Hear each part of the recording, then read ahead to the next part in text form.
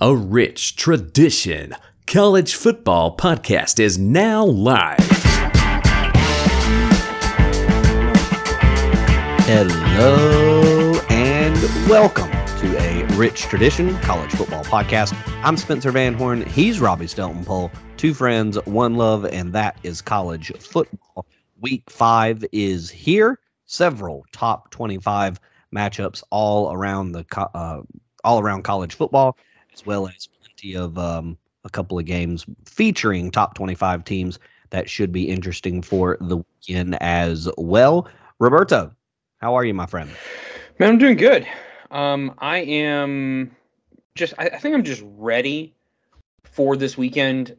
Like all weekends, like I'm ready for it. I think this is kind of like a big fake ID week. This is really going to be some games of like, okay, you got to prove it to a degree here. I think some season expectations could be shortened already in this last week or this weekend. But overall, man, I think this is going to be a really awesome weekend that maybe some people aren't ready for. But yeah, I'm excited about it. So before we get started, Travis Kelce and Taylor Swift are dating. So how do you feel about that before we move to our college football, since that's what everybody in the sporting world is discussing? Let me be 100%. We feel like we have to weigh in as well. No, let me be 100% clear. I do not give a crap at all who is dating who. I think it is, for whatever reason, I find it hysterical. I'm all in. By all means, go right ahead. And I'm like you, for the most part, I don't care. But it's there, it's out in front, everybody knows about it, whatever. But I think it's hysterical. I don't know why exactly. Two of the biggest things in the entertainment world are coming together, and something about that is just funny to me. I don't know why. Yeah, I mean, whatever brings more eyes to football, I guess. That's kind of the funny thing, is like there's a bunch of people who maybe aren't football people who are now going to be football people, and it's a bunch of ladies for the most part, and they're all now kind of, the jokes are, here are all these Taylor Swift fans, Swifties, I guess, as they call them, as they are entering the football world, sort of trying to figure out, okay, ladies, it's 10 yards to a first down, and you get 4 tries and all these different things. And for whatever reason, I'm having a ball with it. I think it's hysterical. No, I just don't care. I'm glad you're finding humor in it. I just don't It care. is what it is. I totally understand. So we have several top 25 matchups for the weekend. Number 10, Utah at number 19, Oregon State. Would you like to start there? Or SEC matchup, LSU, Ole Miss, Notre Dame, Duke, Kansas, Texas. Yeah, let's go ahead and start with Utah, man. Let's go ahead and start with this fake ID game. So it feels like last week felt very much like, well, where's Cam Rising? Yep. And if they don't have Cam Rising, this feels very much a game that Utah's going to lose. This is the deadline. You have to have him back now. Yep. And they didn't, and they still won. So my first question to you, Roberto, is, can Utah's impressive defense do to DJU, an experienced quarterback, what they did to Dante Moore, an inexperienced quarterback, last week? Do you think they can? One, can they do it twice in a row? But can they do it again? Can they shut down this Oregon offense the way that they shut down UCLA? No. Few reasons why. One is what you just mentioned. You've got a seasoned vet against a freshman, or as opposed to a freshman. It's at Corvallis. It's not at Utah. Also, one of the big reasons why,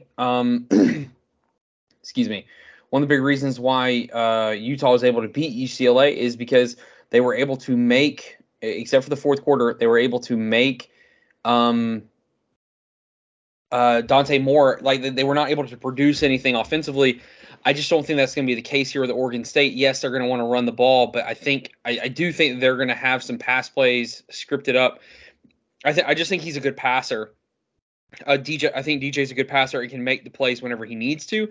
Also, in this situation, again, I think just being on the road for Utah, here's where it happens. This is the fake ID game, but again, I don't think it's a fair one. I am calling it that because of what's going to happen for Utah. Like, I think they lose this game. I think the run without Cam Rising has just kind of hit its end, and that's because you are now playing these actual top tier teams in your conference.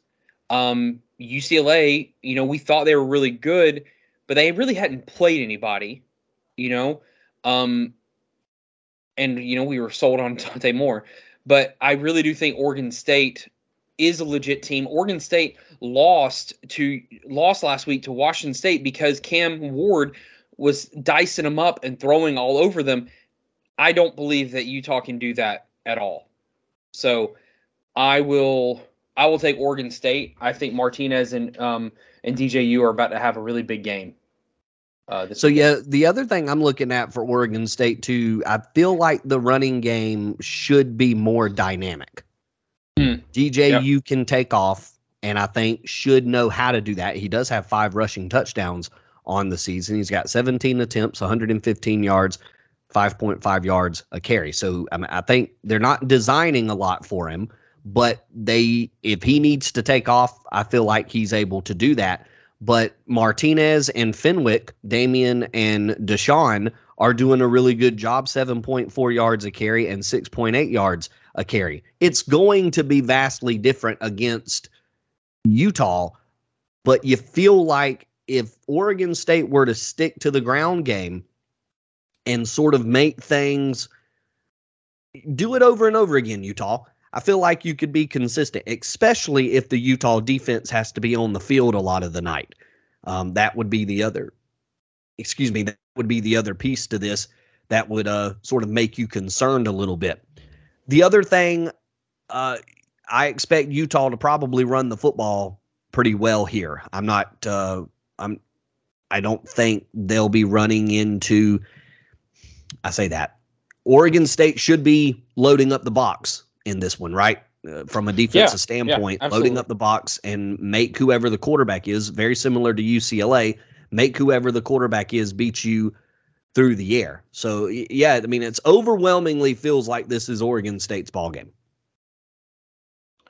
Yeah, no, I agree. I will say this, though, if this dream run for Willingham continues, if they get through this game and they win this game, they get a bye week, and then they play Cal. I do believe that we see Cam Rising after the bye week. I will say this. What if we see him? Okay, go ahead. If we don't see him by Cal, I don't know if we see him at all. That's kind of how I feel right now. Yeah, it just feels too. I mean, at that point, I can see where you're coming from. What if he does play in this game? Is he ready to do to Oregon State's defense what Cam Ward did? I mean, is he ready to do their version of that, or? I don't think so. I don't think it matters. Do we know what the injury is? He's coming off ACL surgery. ACL, yeah. So I mean, he could very well. I'm trying to think if what his practice would look like if he's, 80% and they're still waiting on him to get better. What's his practices look like? But I guess on an ACL, you're probably still not practicing if you're not ready to play. I guess. Yeah. I'm just trying to think of what rust he's knocking off during the week, during these last few weeks, if at all. Yeah. So I think Oregon State seems to be the pick here for the sake of it, because Utah did it last week and running the football, and maybe they shut down DJU again. Give me Utah. I'll pick Utah. Okay. Okay. I don't love it necessarily, but I'll pick Utah here. Yeah. Okay, so sticking in the top 25, that is most of our matchups. We'll go to the Southeastern Conference.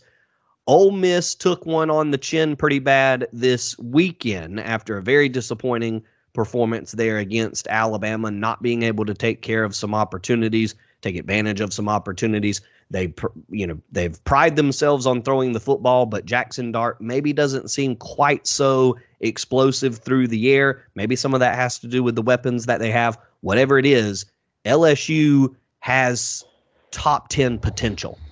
The way that they can play at times, especially this weekend against Arkansas on offense, it feels like Ole Miss is going to have to be in a track meet here to top LSU. And I mean, at least it's Lane Kiffin that's going to be in that track meet, and this offense versus those defensive backs for LSU. How do you feel about the number 13 Tigers going into Oxford, Mississippi? I think that their leading receiver only has one touchdown this year. Ole Miss? Yeah. No kidding. I've Um, not seen that. However, they're 13th in the country in passing yards, but 79th in rushing yards. Yeah, they've not been able to get that going at all. It's been the shock of the season. And Spencer, here is the teams they've played: Mercer, Tulane, Georgia Tech, and obviously Alabama. Like, even with the Alabama game taken off the board, like, they haven't been able to run the ball. And as I passionately talked about last week or last episode, I don't believe in Jackson Dart. I just don't. And I mean, it's not like LSU has been LSU has just kind of like sprinkled some doubt throughout the season, you know. Yes, there's obviously the FSU game, but like they're at times like they looked elite in that Mississippi State game, and then they struggled, the next. That they just have not been, it's a tale of every freaking team this year. They have just not been consistent in their dominance. I mean, the thing that is weird to me is, again, we don't pick by point spread, but the fact that it's only a 3.5 point difference. LSU is a 3.5 point favorite on the road at Ole Miss. I just think with Ole Miss still missing, I mean, are they getting everyone back? Actually, it's 2.5. They're 2.5 point favorite. If Ole Miss gets everybody back in, as far as their wide receivers, so Ole Miss tight end off team after 3 games. So Ole Miss lost a tight end already. Spencer, I just don't think I'm a fan of Ole Miss's team this year. But I'm also not super high on LSU. But if you tell me who am I going to pick, the defensive front for LSU or Jackson Dart, I'm going to take the defensive front for LSU. If you're going to ask me who am I going to take, either the DBs of Ole Miss, who kind of got thrown on at times by Jalen Milroe, or Jaden Daniels, I'm going to take Jaden Daniels. So, but also here's the other part of this, just like we were talking about with Bama a couple weeks ago and with Clemson last week. Like Ole Miss, their pursuit of the SEC championship could end with this loss if they lose this weekend. So it is backs against the wall.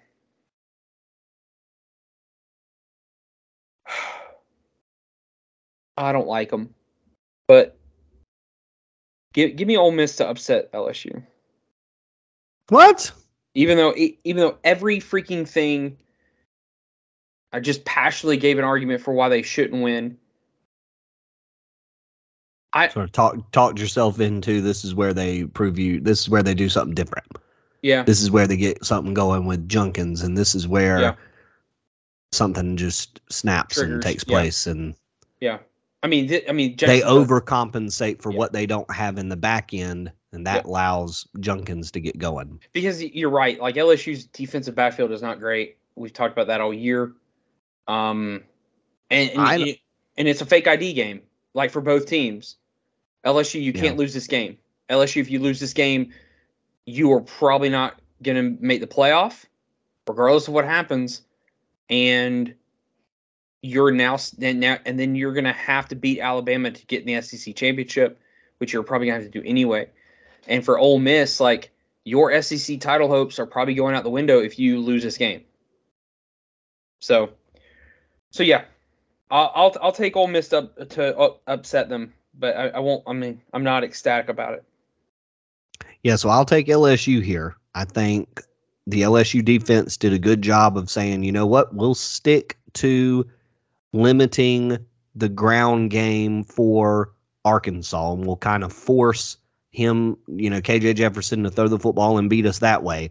And I would imagine they'll think to themselves, okay, maybe we're facing a just as good passing offense, but we still don't want to give them, we want to keep them one-dimensional. So we're going to continue to stop the ground game with Junkins and make sure he doesn't get going at all. Keep this Ulysses guy from getting going either. He's actually at 6.1 yards a carry, I think, on the season. So he's doing very well, Ulysses Bentley. So 6.1 yards a carry. Only averaging about 22 yards per game, though. So they're not going to him very often. Either way, LSU continues to say we'll stop the ground. Jackson Dart will give them a run for their money. This will probably be another 40 to 40, 38 kind of thing. But I'll take LSU here because if I remember right, Tulane had some pretty good success with their backup quarterback throwing against this LSU or this Ole Miss defense. So I think the stout wide receiver crew, Jaden Daniels, will continue to play really well. LSU will win this one, but I'm expecting another shootout, as LSU might be in that position a lot this season. Okay. I'm here for it. Where we go next? Number 11, Notre Dame, at number 17, Duke. This is interesting. Who would have pegged this at the beginning of the year as not only a top 25 matchup, but a top 20 matchup between these two teams? Notre Dame's obviously going to be in a pretty ticked off situation here. And you got to think this is the Duke of old would be a nice place to tee off and get into we're just going to take all of our anger out. But this isn't your grandmother's Duke here. No, it's not. It's a excuse me, it's a Duke team that plays incredibly sound football. They don't make a lot of mistakes. They play with a high level of intensity, and they're led by a very dynamic and very awesome playmaker in Riley Leonard at quarterback. And they're going on the road. Notre Dame's going on the road at Duke after a heartbreaking loss to Ohio State this past weekend. I think it's a night game. Yeah, it's a night game too. Notre Dame's a 6-point favorite in Durham. Like, this goes back to the fake ID theme of the weekend. If Notre Dame is as good as we think they are, they're as well coached as we think they are, even though we thrashed them last week for their mistakes at the coaching position, they win this game. They go in and win this game because outside of a couple, like one or two playmakers on the outside and Riley Leonard, Duke doesn't really have anything on their roster that should threaten Notre Dame. That their defense is good, but it's not great. Sam Hartman should have a really good game. Estime should be able to pound in the fourth quarter, take control. But Spencer, like I'm going to take Notre Dame win this game, but I'm very nervous for the letdown spot after an emotional loss last weekend. Yeah, and you mentioned Duke not. Yes, I agree, especially if Duke's defense is able to step up and give them fits. Like if Notre Dame were to come in and ready to blow off steam, and they just sort of, I don't know what that is. They underestimate what Duke's going to be. Then you end up going out, getting stonewalled on that first or so possession, and then you find yourself frustrated the rest of the game thinking, well, why can't we do anything here? Because maybe you underestimated. Now, this, again, isn't a Duke team that anybody should be underestimating. If you and I are acknowledging this, then you got to believe Marcus Freeman and his staff are acknowledging this as well. The other caveat, or the one caveat to that I would think, Sam Hartman's got to have some Duke insight, at least to some of the personnel that's there, at the very least. Played Mike Elko a little bit last year, so he should have some one-on-one, or at least he should have some sort of experience against them. I don't know. I guess I shouldn't say if I don't know if he played Duke last year or not at Wake Forest. But either way, you feel like this should be an opportunity for Sam Hartman, who's familiar with Duke, played against them before, familiar with their caliber of player, that they're able to get there. So I like Notre Dame to win this ball game. I think they'll come in focused and ready to go, because they'll know that focused and ready to go maybe was the difference in the loss to Ohio State, especially there with those last couple of plays. So I'm expecting Notre Dame to be focused and ready to go. Duke doesn't throw the ball really that much. 99 attempts so far for Leonard, 778 yards, 194 yards per game. They want to do everything on the ground. They'll probably be patient, but I think that works into Notre Dame's favor. If all you want to do is run the football, we can stop things on the ground pretty well. And we did give up a long one to Ohio State, but we stopped things on the ground pretty well, and we feel good about being able to do that this weekend. I can't see this talented Sam Hartman-led Notre Dame team losing twice in a row. Me neither. And also, just kind of side note, Notre Dame kind of like owns their ACC opponents. Like, except for the ACC championship game, like Notre Dame has an incredible record against the ACC opponents lately. That's good. Yeah. I agree with you. I give me Notre Dame. And then, too, just one other thing, average yards per catch for the leading receivers, 12.9, 12.1, 9.2 for Duke. Okay. All right, so continuing on, one more big game to discuss this week. Number 24, Kansas at number 3, Texas. This was a really fun, actually, no, this was not a tight game last year. Is that correct? Texas this was the beatdown. Texas. This was like, hey, you beat us at home. Now we're going to beat you like a redheaded stepchild. Like we are, like they took care of business last year, and it was one of the most like, hey, we have athletes and you have posers. Like it was bad last year. Yeah, and with the way if you consider that Texas has improved along the offense and defensive lines, they've continue to roll and develop in that way. And I think you mentioned it last week that you thought, or this past episode, that you thought Texas was so much better up front. And I think you've seen that in the Texas game or in the Alabama game. If that's the case, then it sort of feels like Kansas could have a similar outing on their hands here if they're not careful. No, absolutely. I don't think Texas can take Kansas lightly. Because, I mean, I love Kansas. I love watching Jalen Daniels play. I think he is a difference maker. But the way they play offense, the way Kansas is able to scheme guys open is based off of their ability to run the ball and play action. And Texas's defensive line may be one of the best in the country, if not maybe top 5 in the country. And I'm going to take Texas here. But I'm taking Texas because their defensive front, and I don't think that Kansas is going to be able to create that offensive trickeration, so to speak, from their play action that they love to. Jalen Daniels will probably get some good plays. Neal will probably get some yards, but like the counters and the draws that they love to play, again, that create these awesome play action mesh routes and these corner routes that they love to run, like I just don't know if they're going to be available to them because Texas's defensive front is just going to create some havoc. Now, Kansas has some dudes on the defensive line as well. They are number one in the country in havoc rate, Spencer. They're not number one in sacks. They're number one in havoc rate, creating chaos in the backfield for the quarterback. And so that is something that I'm interested to see. Like, can they get to Ewers? Can they cause some chaos, in this game?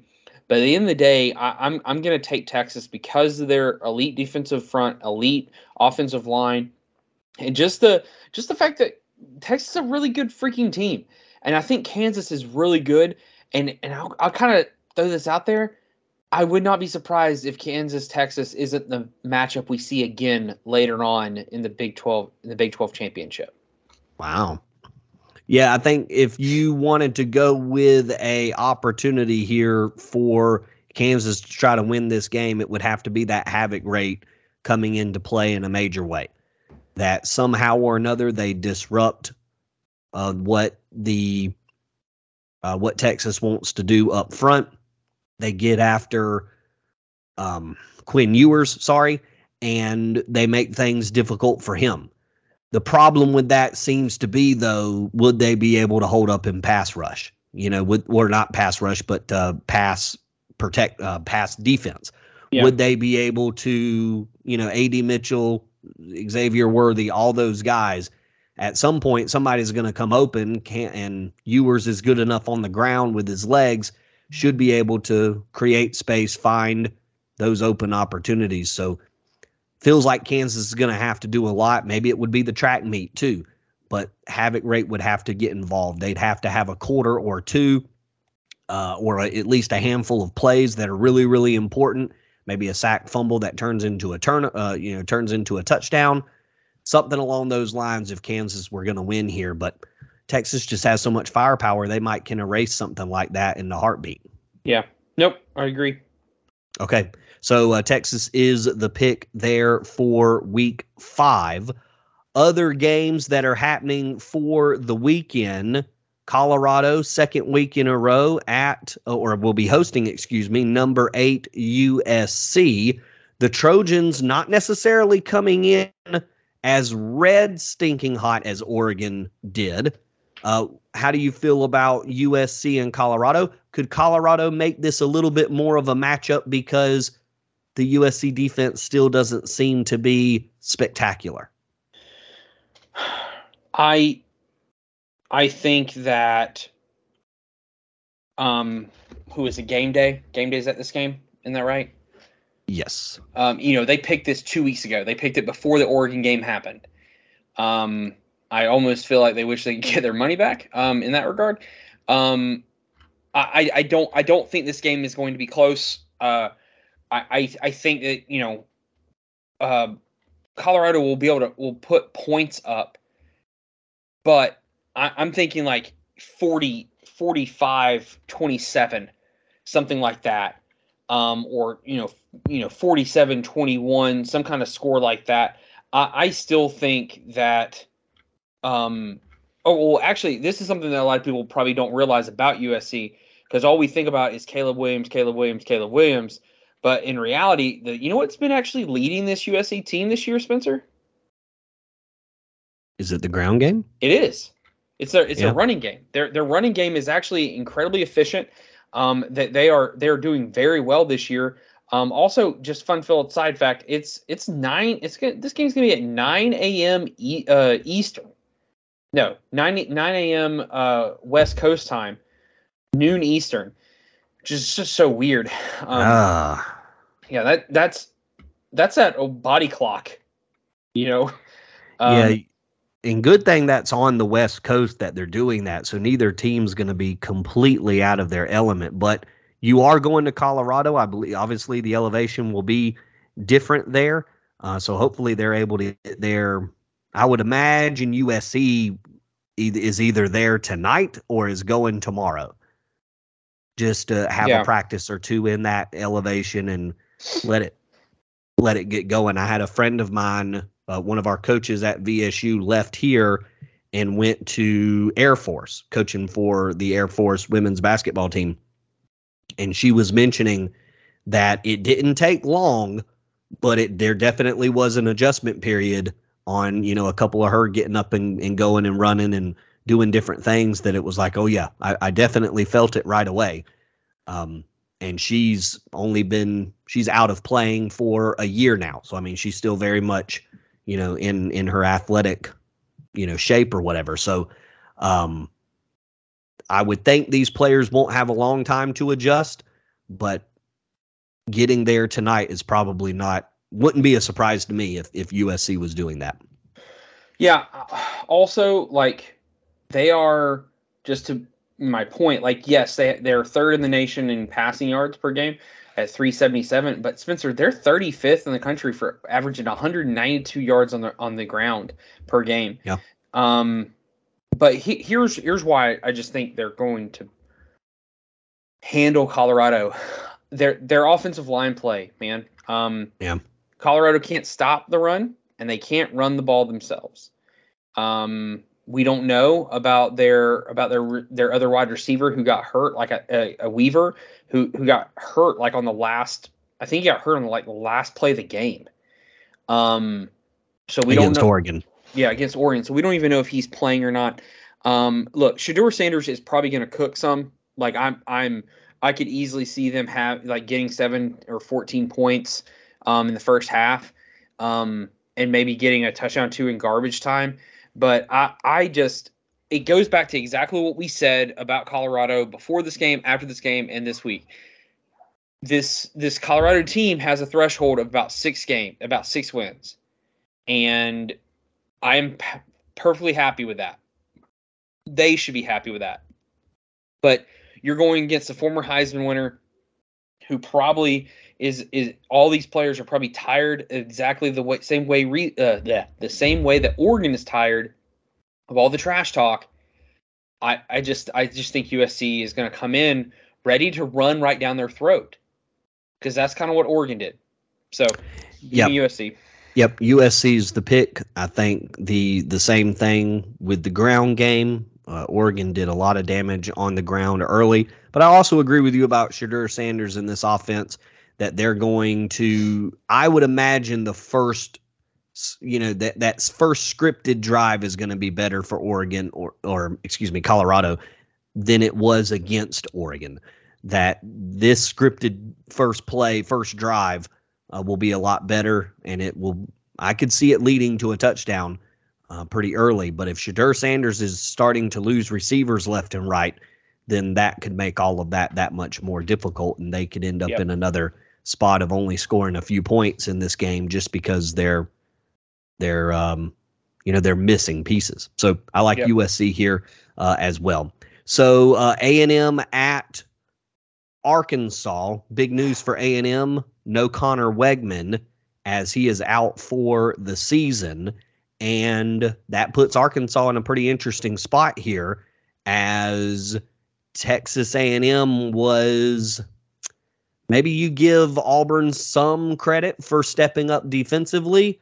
Max Johnson going out in his first game, I don't know if he's in a good position going against Arkansas's defense that just gave up so much to LSU, or if he's kind of in oh boy, I don't want to, underestimate this, and Arkansas's, made some adjustments or whatever. So I think it'll be interesting to see what Texas A&M does offensively here. It sounds like Arkansas, though, Rob, is maybe starting to ease into their offense, that maybe they're starting to get settled and they've started to find what they like and what works, because they went toe-to-toe with LSU last week. They really did. And you and I talked about it, man, it was just so cool to see, just because we're such a fan of KJ Jefferson. Like this game may be one of the hardest to pick, because if you give me Wegman healthy, I mean, I'm taking A&M, but I think it's going to be a battle left and right. However, with it being it being Max Johnson, you kind of have a slight downgrade in quarterback, but also, like, this team knows their quarterback's gone for the year.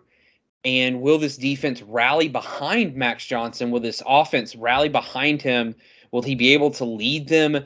Do A&M's players? Do they feel like, hey, we can still do this?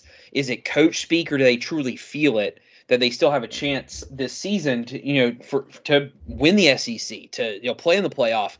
And this is a game that I'm really going to pay attention to, Spencer. Obviously, because if y'all don't know this, this game for some reason has some voodoo over it, where it's always just crazy. It's just nuts. Something crazy always happens in this game. I want to hear you talk, because actually, Spencer, I don't know if I have a pick yet. Go ahead. So I don't love Arkansas's defense. No one should. Which I mentioned early on.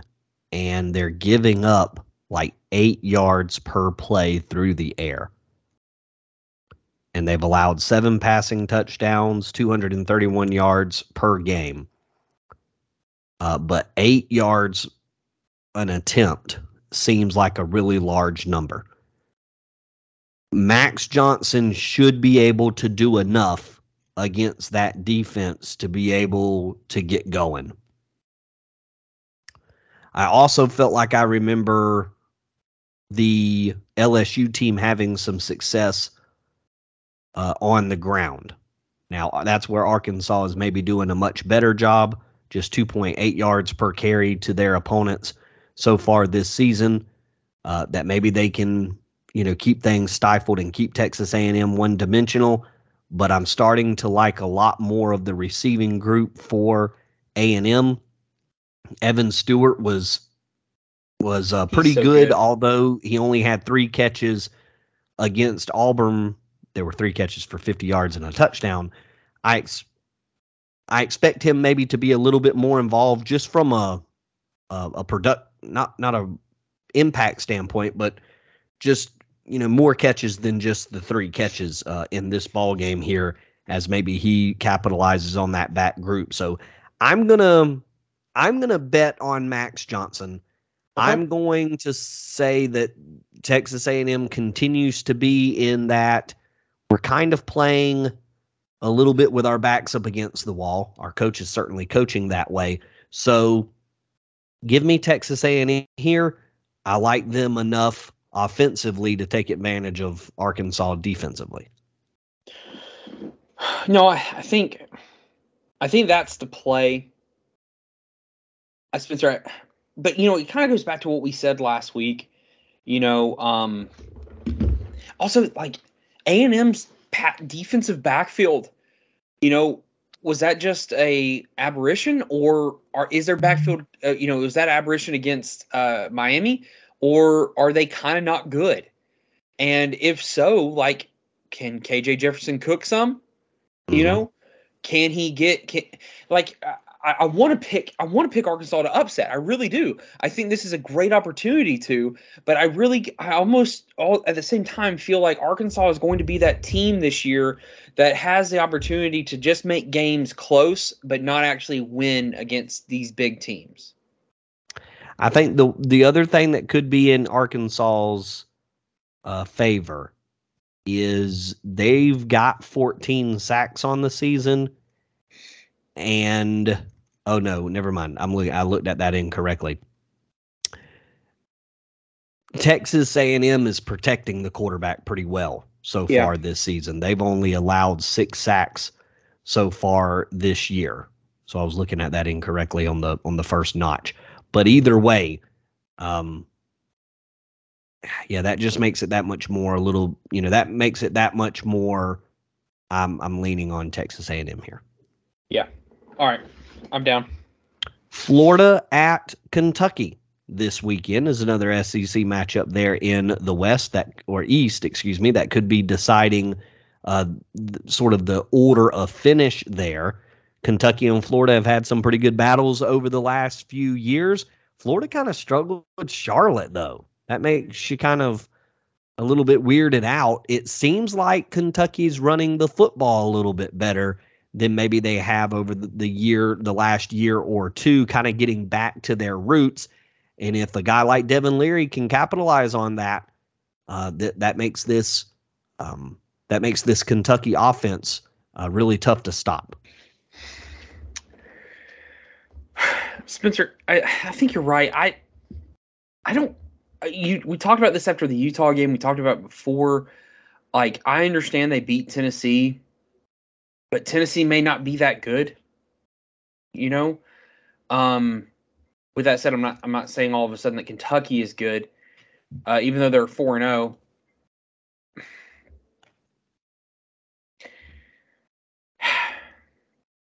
The Devin Leary experience has to come together eventually, right? Like, it has to click for him and I was eventually, just going right? to say, I was just going to mention that as much as I've said that if Devin Leary can take advantage of that ground game and work from there, that it would make things difficult. It's not necessarily clicked so far like you're suggesting. Only 59% pass completion so far, 265 yards a game, so that's not a bad number. But 59% pass completion, I think you're probably expecting a little bit better out of him, and you're certainly expecting better out of this receiving group that is young. But I think a lot of people have some high expectations of them coming through a little bit more than maybe they have already to start. So is this the place to, this would be a nice place from a Hollywood script standpoint to lock it in and have your best day of the season if you're Devin Leary. But yeah, Florida might be able to, to keep that disrupted a little bit in this ball game, as they've played solid defensively, I think, for most of the year here. Yeah, this comes down.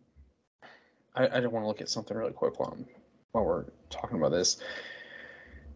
Man, they haven't really looked great either. Florida only gave up 24 points to Utah, which isn't a terrible number. 7 to McNeese, which is the FCS team. 16 to Tennessee's big bad offense, and then only 7 points to Charlotte. So they have been playing better defensively. Have the Gators? Can they turn that into success against Devin Leary, or does he continue to struggle against them and just maybe not be as efficient? That could go a long way for the Gators this weekend if they're able to keep him off balance. Spencer, let me say this. Okay, here's Kentucky's schedule so far. Ball State, 44-14. East Kentucky, 28-17. Akron, 35-3. Vandy, 45-28. Spencer, they are 46th in the country in passing offense. They are 95th in rush offense. 95th against those teams. Yeah, only averaging 131 on the ground a game. That is. And then points for, like, they're getting points. They're averaging 38 points a game, 27th in the country. But that I think that might have more to do with who they're playing against. And they're only giving up 15 points a game. Here's, you know what, Spencer? Here's the question: who do I trust more, Devin Leary or Graham Mertz? And unfortunately, like, I don't even have to think twice about it. I trust Devin Leary. Devin Leary at home, noon kickoff. Give me Kentucky to win this game. Ooh. The fact that Florida's ranked is garbage. So, like, that also frustrates me. So, but it's just like what we talk about every year. Like, from like 18 to 25, they're like, hey, what SEC team only has like one loss or none? Let's put them in. Well, and Florida does have the win over Tennessee, which is, at least at this point, which is a ranked win. So, I mean, that is their one argument, I guess, but I'm not pushing too much back against that. Okay. Give me the Gators here. Okay. I don't know if Devin Leary's doing enough. 5 interceptions on the season, 59%. I know you say you trust him over Graham Mertz, and maybe that's the play, but I don't know. I'll take Florida here. Graham Mertz is very efficient right now, if he's anything. Yeah. Okay, next on the list, South Carolina at Tennessee. Could be a lot of points in this ball game, as South Carolina has really started to hit a nice stride offensively. I believe they outlasted, was it Mississippi State that they outlasted this past weekend? What say you Spencer Rattler against Joe Milton, who bounced back from his poor Florida performance, it seemed like nicely there last week for the Volunteers. I think that if we didn't have all of those elite quarterbacks in the Pac-12, people will be talking more about Spencer Rattler right now.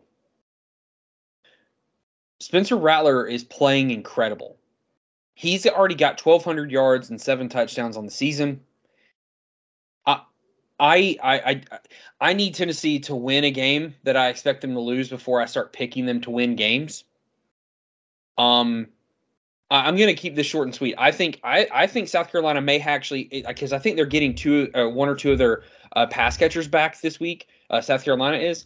I don't trust Tennessee's quarterback. I don't trust Tennessee's wide receivers to dominate anybody. I don't trust their defense.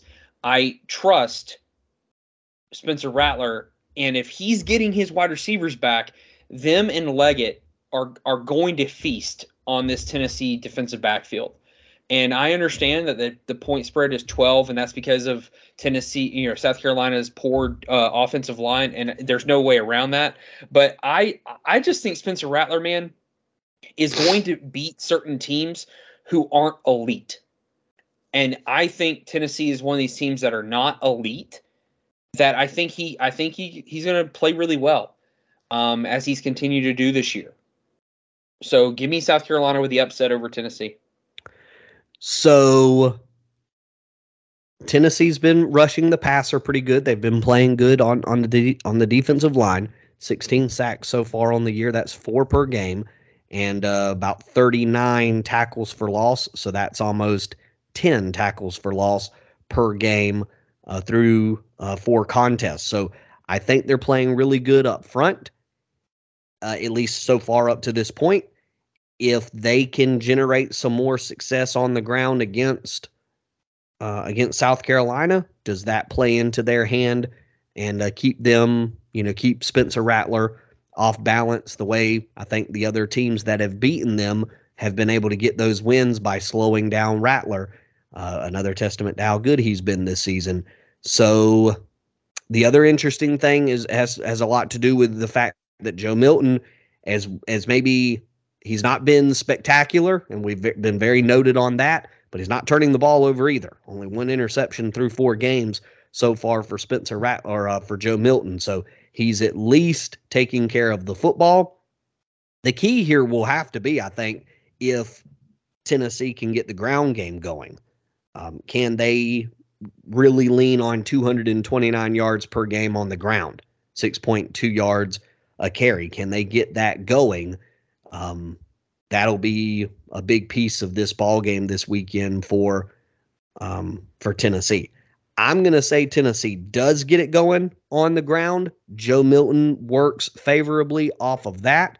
The pass rush gets after Spencer Rattler, and the Tennessee Volunteers come through with their first kind of real big fancy win of the season.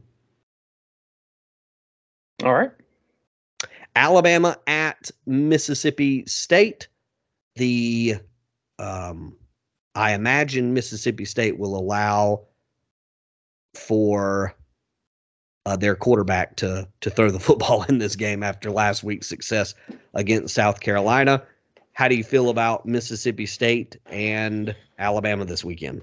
Bluntly, I'm not picking Mississippi State to win anything until I see them allow their really good quarterback to throw the ball in games that they should, in games where you can expose a team.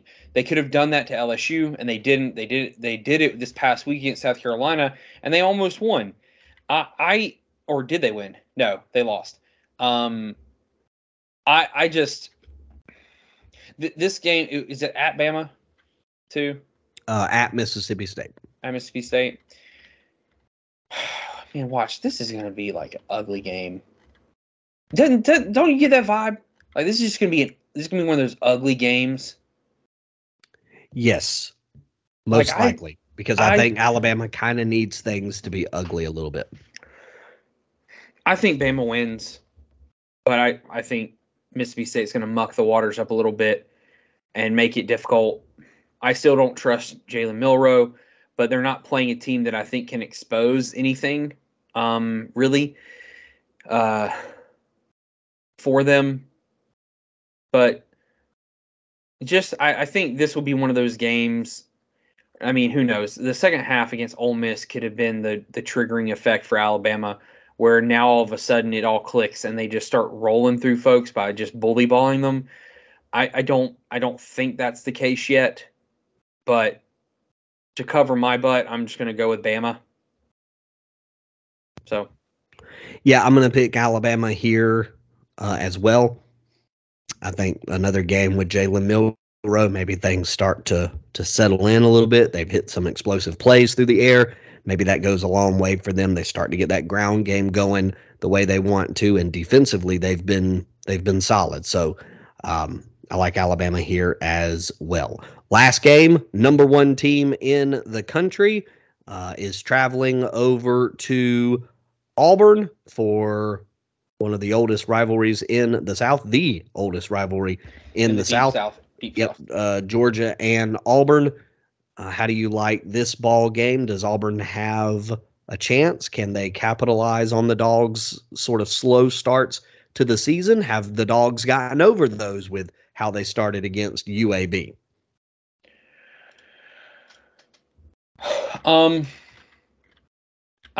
This game doesn't make sense to me. Like I think it's 14.5. It started at 17.5, and it's been bet down to 14.5 now.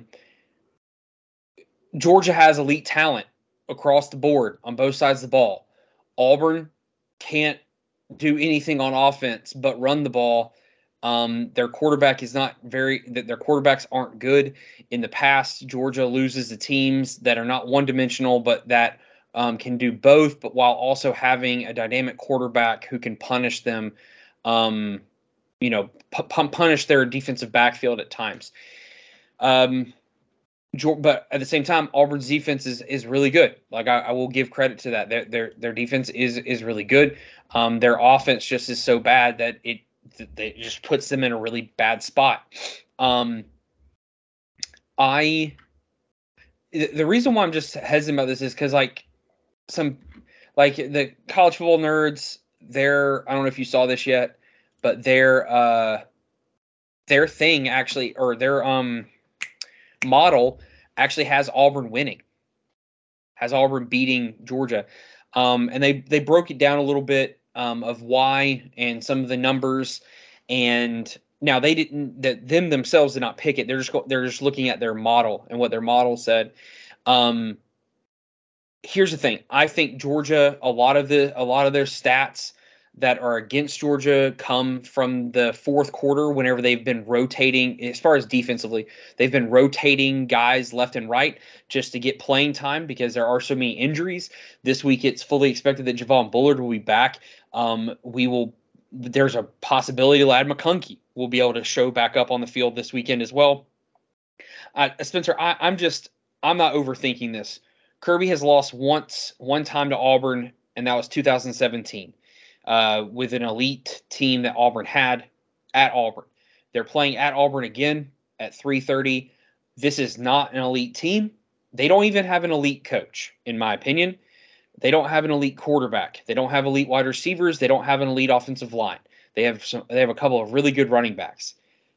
I'm just not going to overthink this. I know it's Carson Beck's first away game.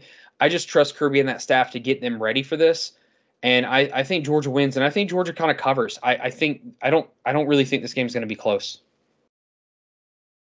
Yeah, I like Georgia here as well. I think obviously this would be the place. If Auburn were to get into this ball game and win it, then they would have to have some great success early on, and Carson Beck would just have to run into all sorts of trouble on the road. And some of that could be the fact that Auburn provides some of that trouble, that they cause and create that. But I don't really see an overwhelming reason why that's going to be the case. I think Georgia will be able to pressure the passer, probably create some short fields. and, some turnovers and such early on. And yeah, I don't see this being, even if it has to be a second half runaway, I expect it to be a second half runaway. It will be interesting to see if Beck, who threw the ball quite a bit in the first half, I think 26 pass attempts this past game against UAB, he threw it 26 times in the first half. I think they may have to lean on him to throw the football more like that. I'm expecting Auburn maybe to slow down the ground game, and Beck's going to have to step up here. And with that freak of nature, Brock Bowers in his receiving core, he should be fine. Yep.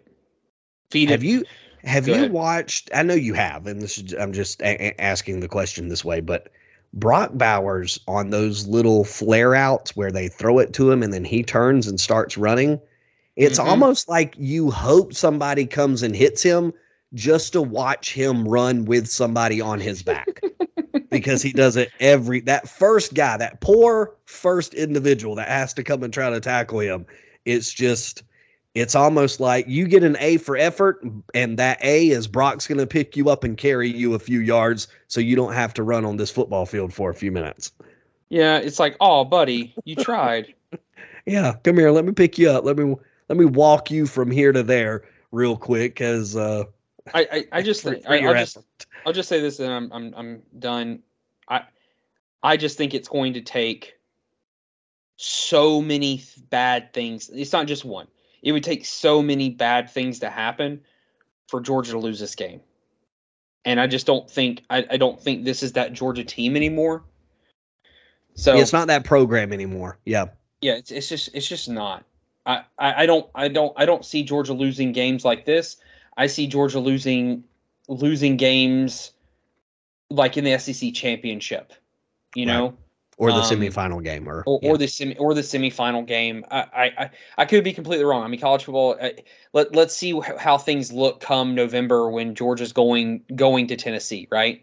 We'll see how things look then, because we could be completely wrong about Tennessee. Yeah. But just with this Auburn team, I mean, looking again, 59-14 against UMass, 14-10 against Cal, 45-13 against Samford, and then losing 27-10 against A&M, who lost their starting quarterback in the game. I don't know why there's people alluding to Georgia possibly losing, but we'll see. Utah at Oregon is on Friday, by the way. Cincinnati BYU is also on Friday. Cincinnati BYU, let's go. Louisville NC State, man, 4-0 Louisville. Yep, are you and that's on Friday night. Are you ready to talk to your kids about an undefeated Louisville? You might have to. Clemson and Syracuse at 12 o'clock on Saturday. That's an undefeated Syracuse football team. Please, Syracuse beat them. Please. Clemson's only a 6.5 point favorite. I'm sorry, Virginia and Boston College this weekend. Could Virginia first get their first win of the year? What else was here that I wanted to mention? Pitt and Virginia Tech. Are you ready? Are you ready for the most disgusting stat ever? And yes. Goes back to what we talked about with Iowa's offense. Yes. Spencer, do you know how many receptions the Iowa wide receivers have? I bet nobody has more than 10. No. Total, as a collective group, Iowa's wide receivers only have 14 catches on the year. 14. Oh, okay. And those are the wide receivers. Yes. So that would exclude. So he's thrown plenty to the running backs and the tight ends. Then I guess it's check down city, baby. Wow. How bad is that, Spencer? I mean, I don't. Here, I've got it broken down here too. It's 4 receptions to one wide receiver, 6 to another, 4 to 1, and that's it. Jeez. Dude, that's painful. The room of offenses. What I said. It's very painful. All right, Rob. I'm all finished here as well. Be sure to like, rate, review, and subscribe. two friends, one love, and that is college football. We'll catch you on the flip-flop. Later.